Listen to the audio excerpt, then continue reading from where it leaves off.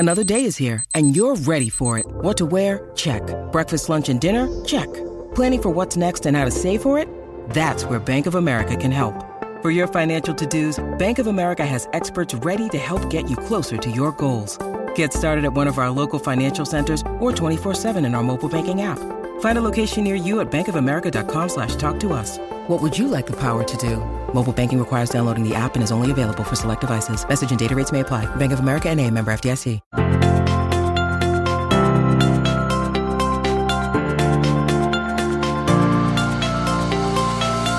Hello, and welcome to Dyslexia Devoted, the podcast dedicated to building awareness, understanding, and strategies to help those with dyslexia.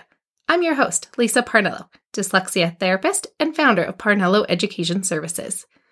This show features information, stories, candid interviews, and experiences with dyslexia at all ages. Join me as we dive into today's episode of Dyslexia Devoted.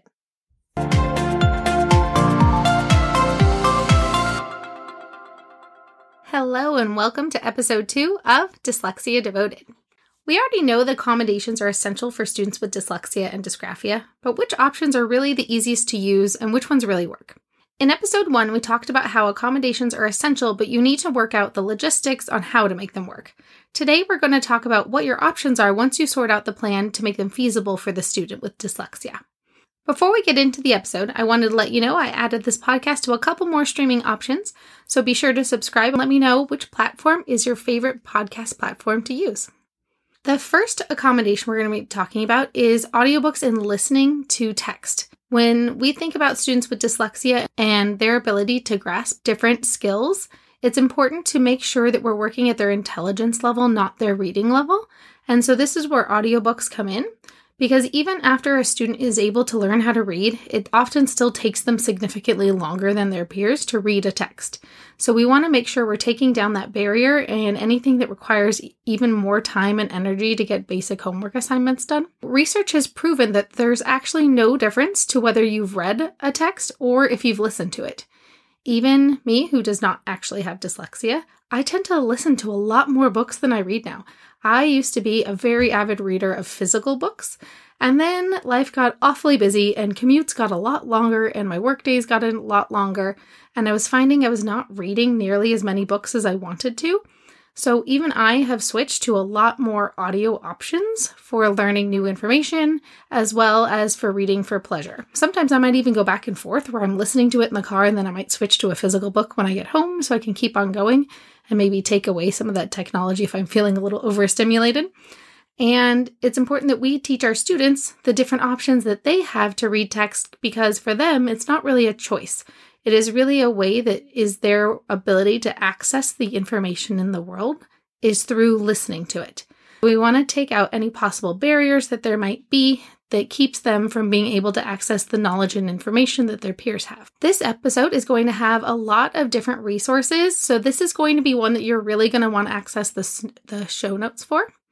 This podcast, you're really going to want to access the show notes so that you have all of the resources linked up. So as you're listening from wherever you are, if you're driving, you don't have to worry about writing anything down. All the links will be listed in the show notes on parnelloeducation.com/episode 2. The first one I wanted to talk about is Read and Write for Google.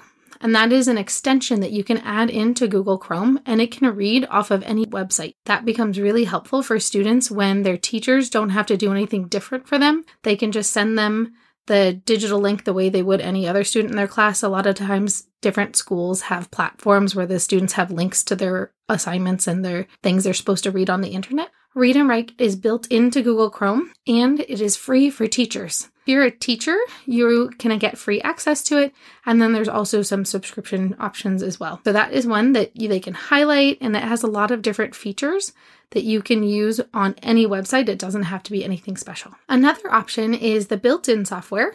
For example, I have an Apple computer. There are a lot of built-in native software options already built into it.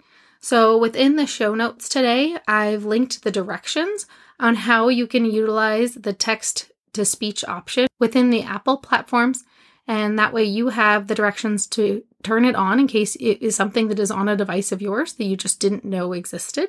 There are other choices, such as Kindle Unlimited, That's one that I use all the time. They have a lot of different books, and that one tends to be really good if you're reading for pleasure and you just want to pick and choose different books to read and listen to. And it includes some magazine subscriptions and stuff too. When you're buying audiobooks all the time, it can become quite expensive. I really like Kindle Unlimited because I can pick and choose between different books each month and it's the same price, and I can listen to as many of them every month as I choose. The only downside is that you don't really get to choose which books are on there. So some books are free and other ones are not. But thankfully, I've had a lot of authors who have their books within Kindle Unlimited so that I don't have to pay anything extra, whether I listen to one book that month or 12 books that month. And so that makes it really easy for me. If you have a student who needs to read specific books and they need to have their textbooks and things like that, there are a couple options for that. One is Audible, and Audible has subscriptions that you can sign up and you get a certain number of credits every month. And I have worked with both students and teachers, and they find their Audible as not necessarily an option, but more of a mandatory way that they survive their life to make sure they get all of their required reading done. And it's something that really makes life a lot easier for them. It becomes something that it's what they thrive on, is so that they aren't falling behind and trying to keep up. Even if they know how to read, it might take them a lot longer. And if you use some of these audio device platforms, almost all of them let you choose the speed. So that is really important because processing speed can be very different. So some students have great processing speed. They can listen at a faster rate than what is the standard speed of the audio.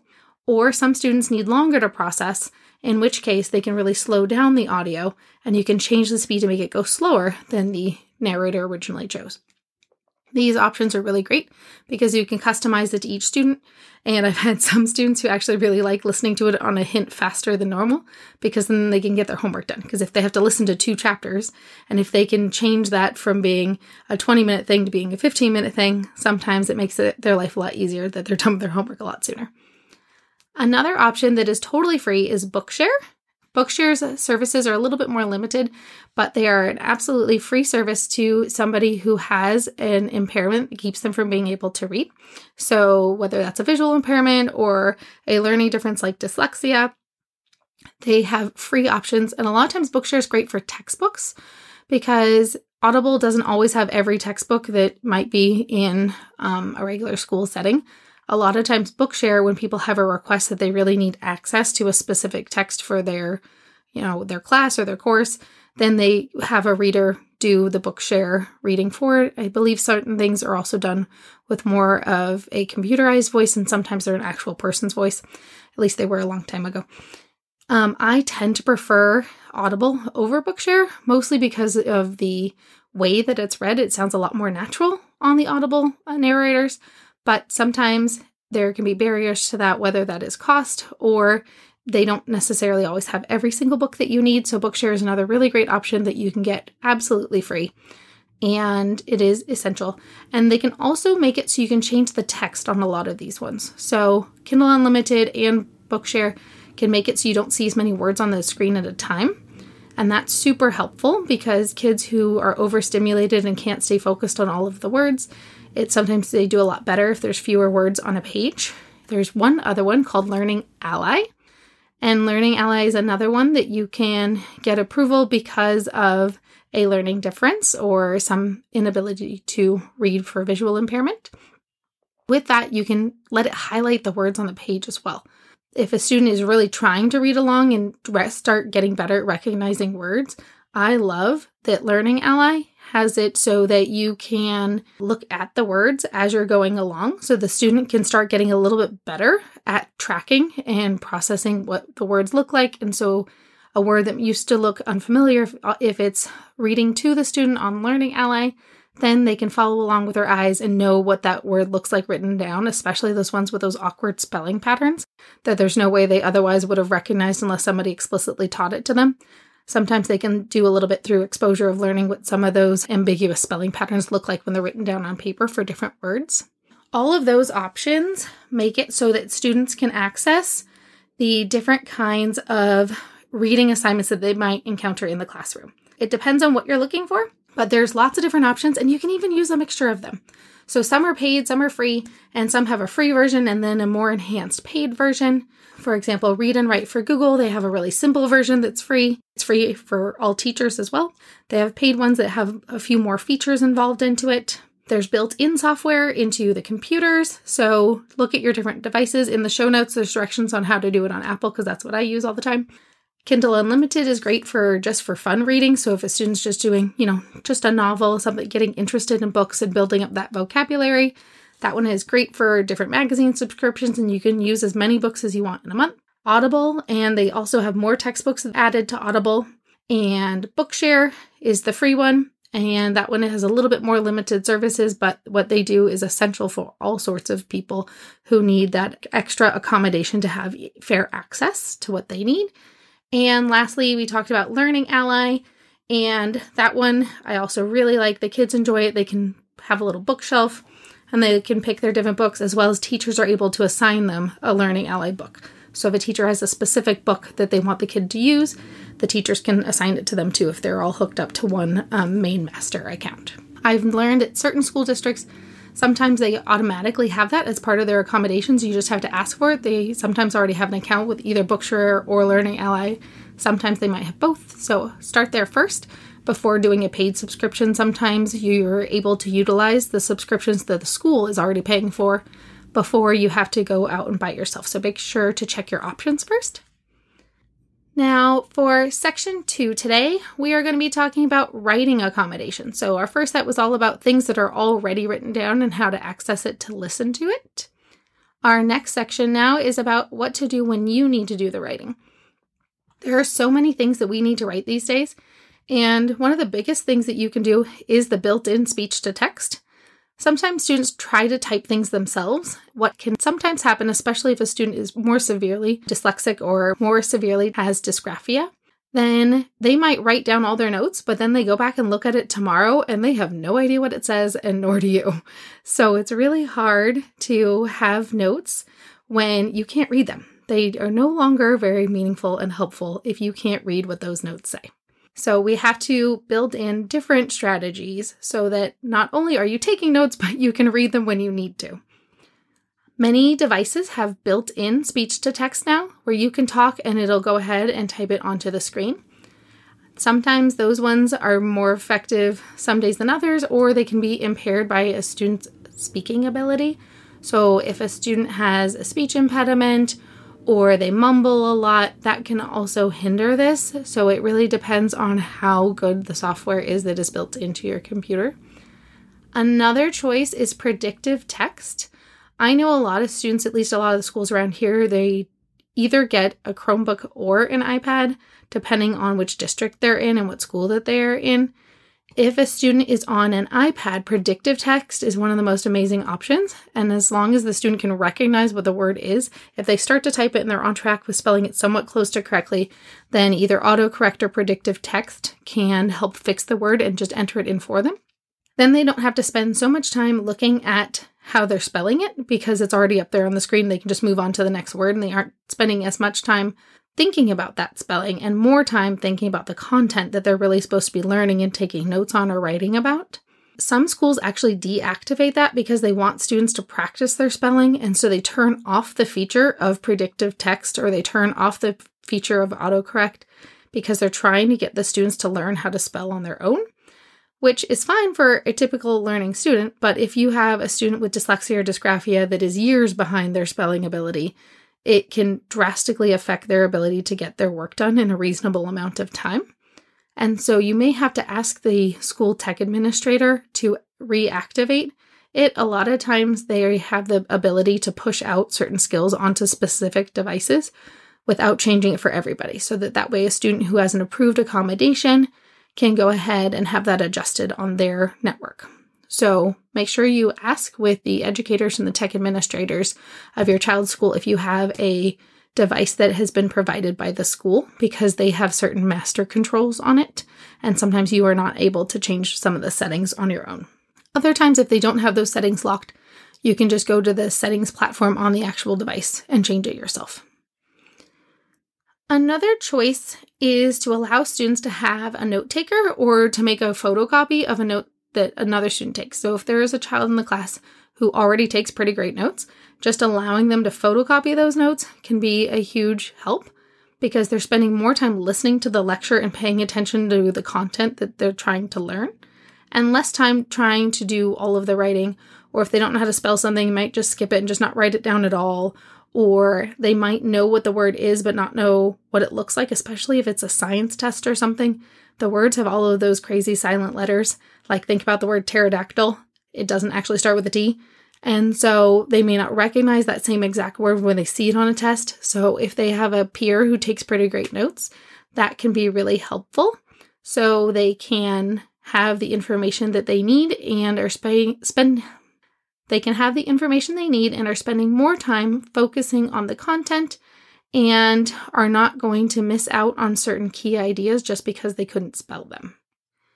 Another choice is to allow the student to take a picture of the board or have the lecture slides. So depending on how tech savvy the teacher is, some teachers are all about PowerPoints and Google Slides and things like that are really easy just to email or share or airdrop or whatever tech way of sharing information, whether that's on the school's classroom platforms, to share the information so the student can pay attention to the class and what you're trying to learn about, and then still have all of the notes they need to pass the test or complete the assignment when they get home.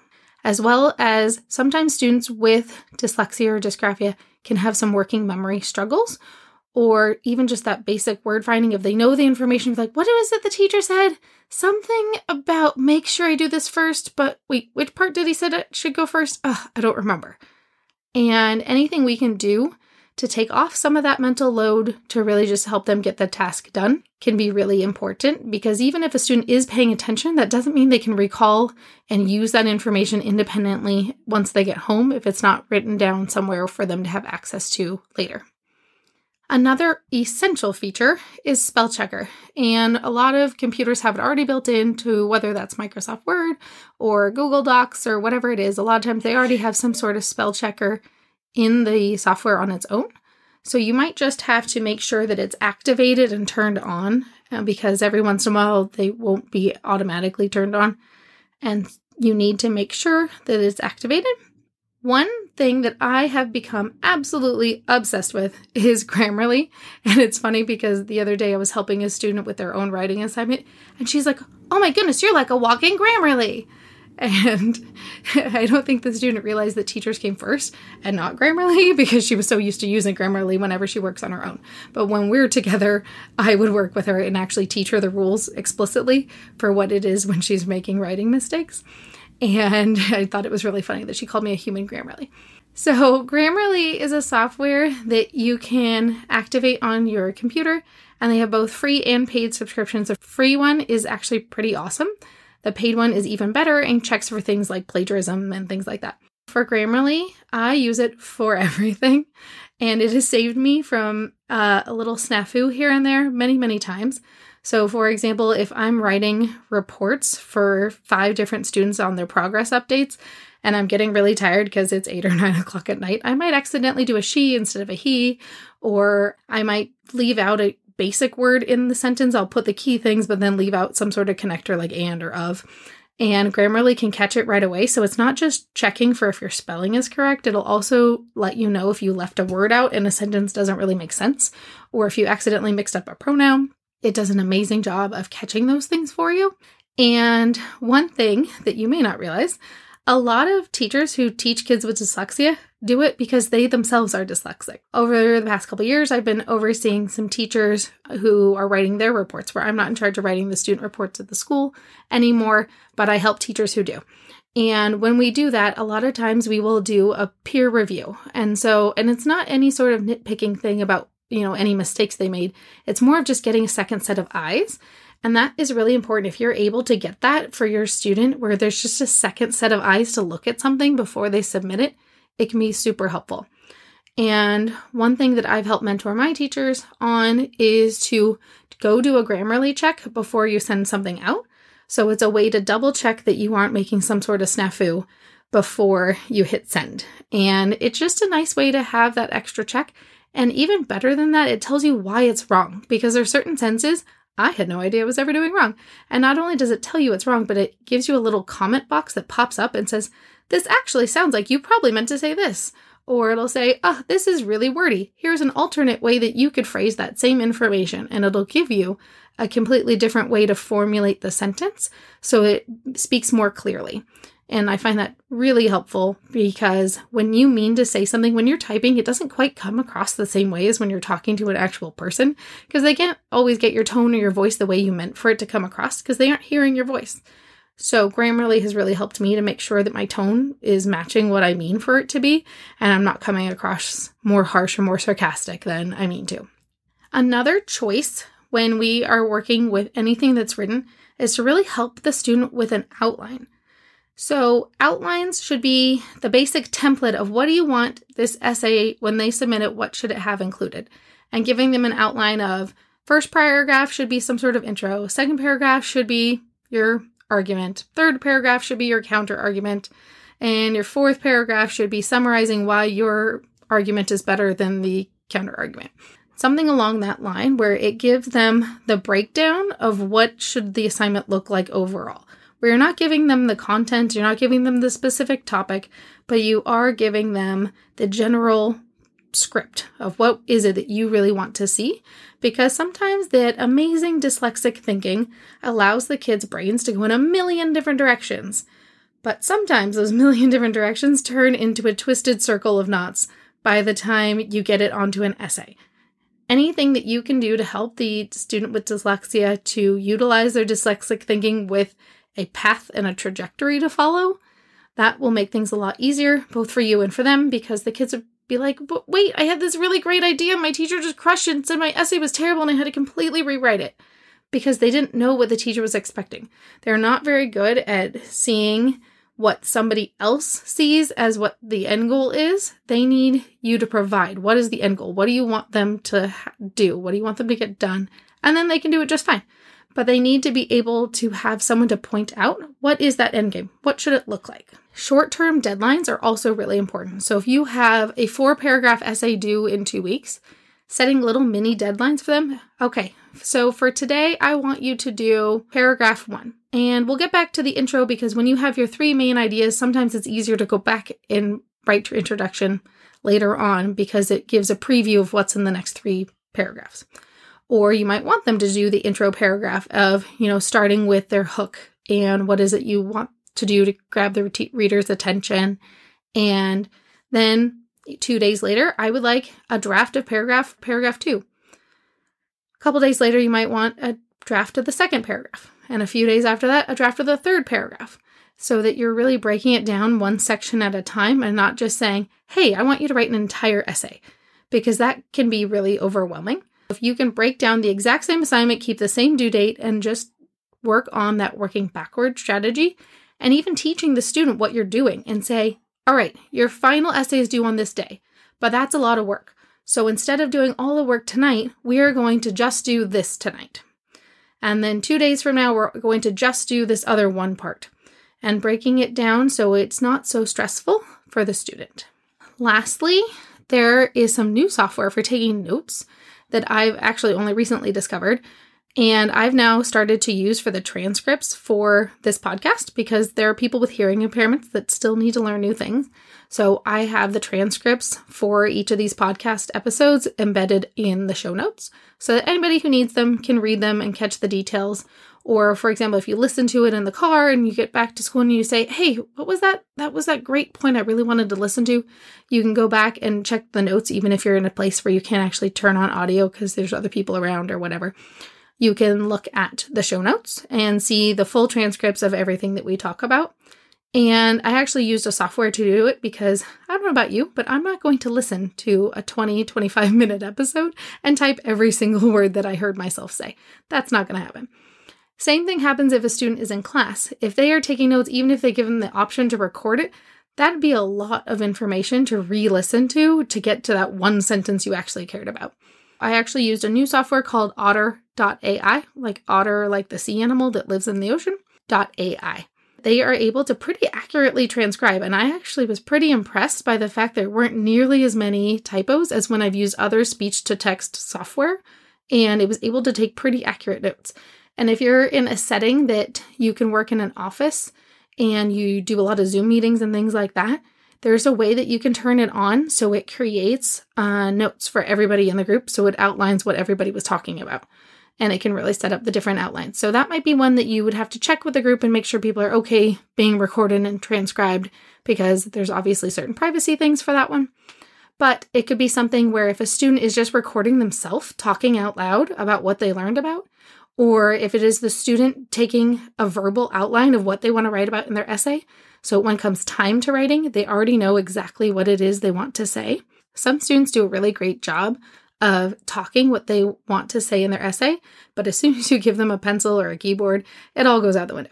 So if you can do something like use Otter to give some verbal notes of an outline of what you want the essay to say, or if you had a really great phrasing and you want to make sure you remember how you phrase a certain sentence, that is a great option to do notes where you can just talk and you can play the notes back. So it's not just that it types them down for you, it plays it back as well, which is super helpful for a student that can take notes and not know how to read them later. That could be a problem.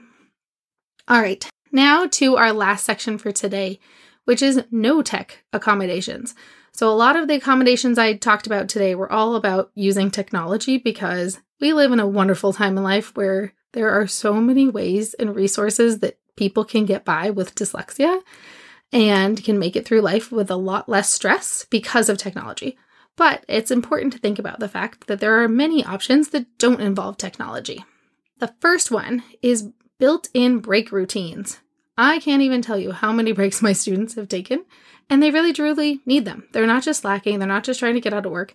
Sometimes just 2 minutes to play with some Legos in the middle of a session can completely turn around a child for the rest of the session and really enable them to better access the information. Give them something that, gives them some sort of energy boost, or whether that's a movement break, or let them go play hopscotch right outside the door, or letting them there's different movement options, like Go Noodle is a website that has all sorts of little movement brain break activities. So not just saying take a break and you just stand outside being all surly about how much you hate the writing assignment that you're doing, but making sure that when you take a break, there's an actual purpose to it. So something that gives you a calming effect, or sometimes something that gives you an energizing effect, depending on whether you're draining when you need to perk yourself back up, or if you're feeling a little overwhelmed and overstimulated, you might need something to calm you back down. And so doing some sort of built-in break routine, after this many minutes, we'll take a break.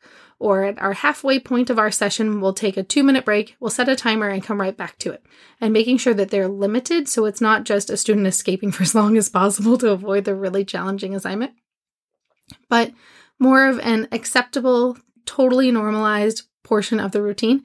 And it can help all kids. It doesn't have to just be the student with a learning difference. It can be for all students. Hey, if you get 10 minutes of work done without me reminding you to get back to work, then you can have a 2-minute break before we keep going. Another really simple one is just some extra time, but also shortened assignments. I'm saying them together because if you just extend the time of everything, like I talked about in episode 1, suddenly you go from having an hour of homework to having 2 hours of homework. And if everything takes you twice as long as everybody else, it just makes it so much harder to really feel like you're ever catching up, because you're always getting further and further behind. What can you do to shorten the assignment to still show exactly what you need to know, but maybe you can say what you need to know in 2 paragraphs instead of 3 if it's a really minor assignment. It's not like the critical assignment for the semester or the school year. And if it's a math assignment, maybe showing 10 problems instead of 15.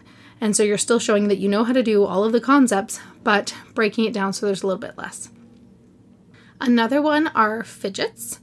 And fidgets, I have very strict rules for kids that can use them. There are some kids I'm like, nope, don't own any fidgets. I don't have any here, sorry.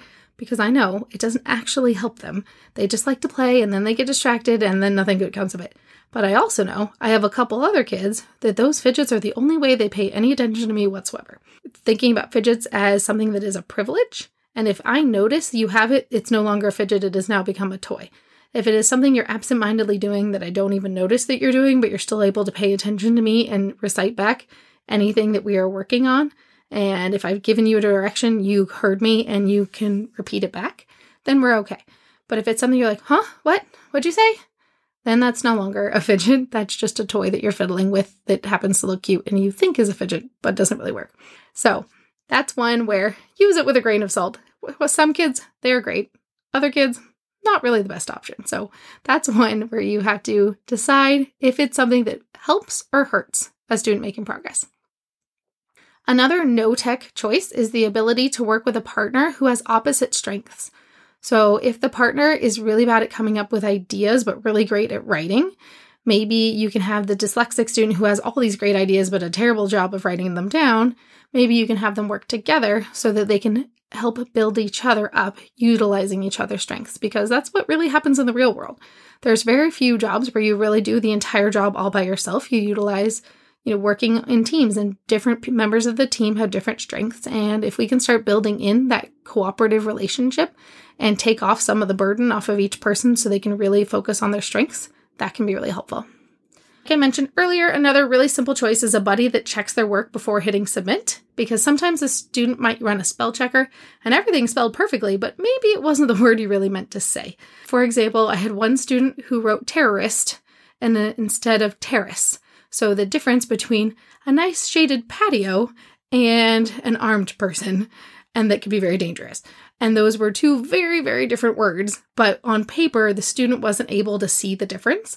And so by having one more person check it and notice, oh, you wrote a word that you definitely spelled correctly, but it isn't the word you meant for it to say, and helping them see those things before they hit send can be very supportive and prevent them from getting some sort of massive error that gets them into trouble or gets them a failing grade because it sounds like they don't know what they're talking about when really they just misspelled a word. Another one is utilizing a planner and having an assignment written on the board. So if a student's using a planner, but then they don't know how to spell what the assignment is, it's really helpful if the teacher just writes the assignment on the board. And I mean like a 2-3 word example of summer math packet. Doesn't have to be something that's really long, but something that is clear and concise, not a ton of words, but when the student gets home, they know exactly what they need to get done. And it's very clear, and then they're focusing more on what the assignment is. I had one student that what they did at the end of every day was they went and took a picture of the teacher's board. And then when they got home, they looked at their pictures that were on their phone, and then they made sure they got all their assignments done. Sometimes with more modern things, some teachers are really good at posting all of the assignments online so the kids can go back and check them. So it depends on the teacher's different routines, but the student needs to create a routine that matches what their teacher does so they can work in conjunction with one another. Lastly, making a checklist, especially for some of those more frequent routines. And we'll do another episode on executive functioning later. But one easy strategy is just to tape a routine into their cubby or onto their desk if they're a younger student. If they're an older student, having it clipped into the front or taped onto the inside of the front panel of their binder of what their basic routine is, of what they should do when they get home. Empty out the papers you don't need anymore. Make sure you do your homework. Put your homework assignment back in your binder and put your binder back in your backpack. And whatever your routine is, trying to just have a really simple checklist located somewhere that the student can really easily find. All right, thank you for joining us in today's episode. Let's go back and recap some of our topics for today. So our first one was options for listening to text, because there's a lot of text when a student is in school and even in life. So there are many, many different options, and you can pick which one works best for you or just best for that particular task. Some tasks I might prefer one option over the other. Then we talked about options for writing and some accommodations for when a student is writing. And last, we talked about some no-tech accommodations and some options that you have. So thank you so much for joining in today's episode. Make sure you send me a message about what accommodations that you like to use the most. And if there's any that I've forgotten, let me know, and I'd be happy to share those. Sometimes there's so many in my head that I can't always remember as we are recording some of these things, but I can always add them into future episodes. So if there's one I left off, or maybe one I don't even know about yet and you've discovered, please share it with me, and I'd be happy to share with other listeners. All right, thank you so much, and we'll see you next time.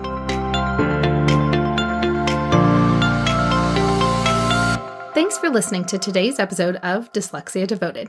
Join us for our next episode by subscribing to this podcast as we devote each episode to different aspects of dyslexia. See you next time.